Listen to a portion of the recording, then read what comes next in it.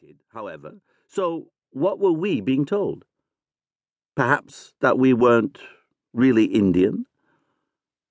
Later in the day, an eminent Indian academic delivered a paper on Indian culture that utterly ignored all minority communities. When questioned about this from the floor, the professor smiled benignly and allowed that, of course, India contained many diverse traditions, including Buddhists, Christians, and Mughals. This characterization of Muslim culture was more than merely peculiar. It was a technique of alienation. For if Muslims were Mughals, then they were foreign invaders, and Indian Muslim culture was both imperialist and inauthentic. At the time, we made light of the jibe, but it stayed with me, pricking at me like a thorn.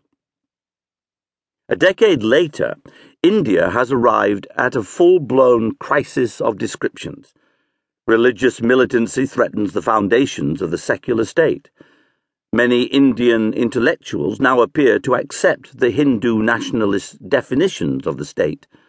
Minority groups respond with growing extremisms of their own. It is perhaps significant that there is no commonly used Hindustani word for secularism. The importance of the secular ideal in India has simply been assumed, in a rather unexamined way.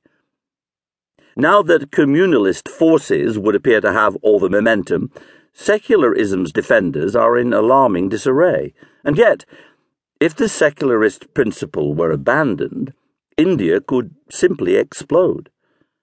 It is a paradoxical fact that secularism, which has been much under attack of late, outside India as well as inside it, is the only way of safeguarding the constitutional, civil, human, and, yes, religious rights of minority groups. Does India still have the political will to insist on this safeguard? I hope so. We must all hope so. And we shall see. The first 3 sections of this volume deal with subcontinental themes. Section 1 contains work roughly grouped around Midnight's Children. Section 2 is about the politics of India and Pakistan. Section 3 is about literature. Indo-Anglian literature is presently in excellent shape. Many new writers made their reputations in the 1980s. Vikram Seth, Alan Seeley, Amitav Ghosh, Rohinton Mistry, Upanamu Chatterjee, Shashi Tharoor, and more, and are producing work of growing confidence and originality. If only the political scene were as healthy. But alas, the damage done to Indian life by the emergency, Mrs. Gandhi's period of authoritarian rule between 1974 and 1977, is now all too plain.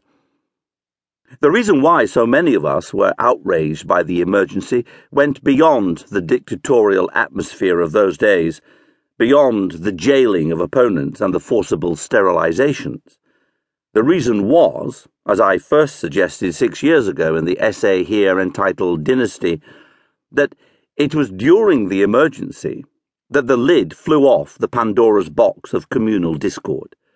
The box may be shut now, but the goblins of sectarianism are still on the loose. Indian painters like Vivan Sundaram rose nobly to the challenge of the emergency. No doubt, Indian writers and artists will respond with equal skill to the new crisis. Bad times, after all, traditionally produce good books. The 4th section deals primarily with movies and television. I have tinkered only a little with the original form of these pieces, but I should say that 7 years on, I find Outside the Whale a little unfair to George Orwell and to Henry Miller, too. I haven't changed my mind about Richard Attenborough's film Gandhi, but it must be accepted that the film's influence outside India was often very positive. Radical and progressive groups and movements in South America, Eastern Europe, and Southern Africa, too, found it uplifting. The piece about Handsworth songs stimulated a lively debate among black British filmmakers, some of it supportive of my view.